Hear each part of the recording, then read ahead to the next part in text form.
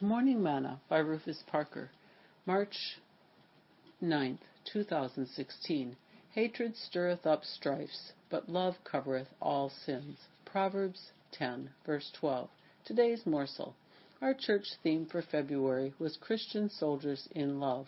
When we truly understand the love of God, we can understand why it is essential that we keep a strong relationship with Him. He must remain first in all that we do. John wrote that God is love, 1 John 4, verse 8. And if we say that we love Him and hate our brother, he said that we are liars. You see, love covers sin, and hate is sin.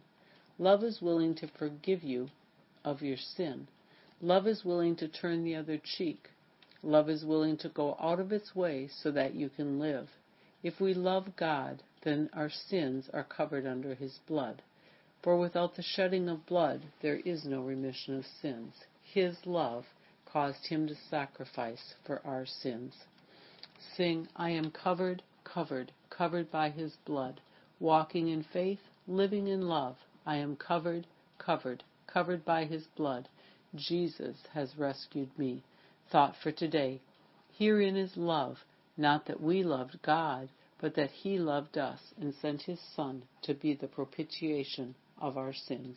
1 John 4, verse 10.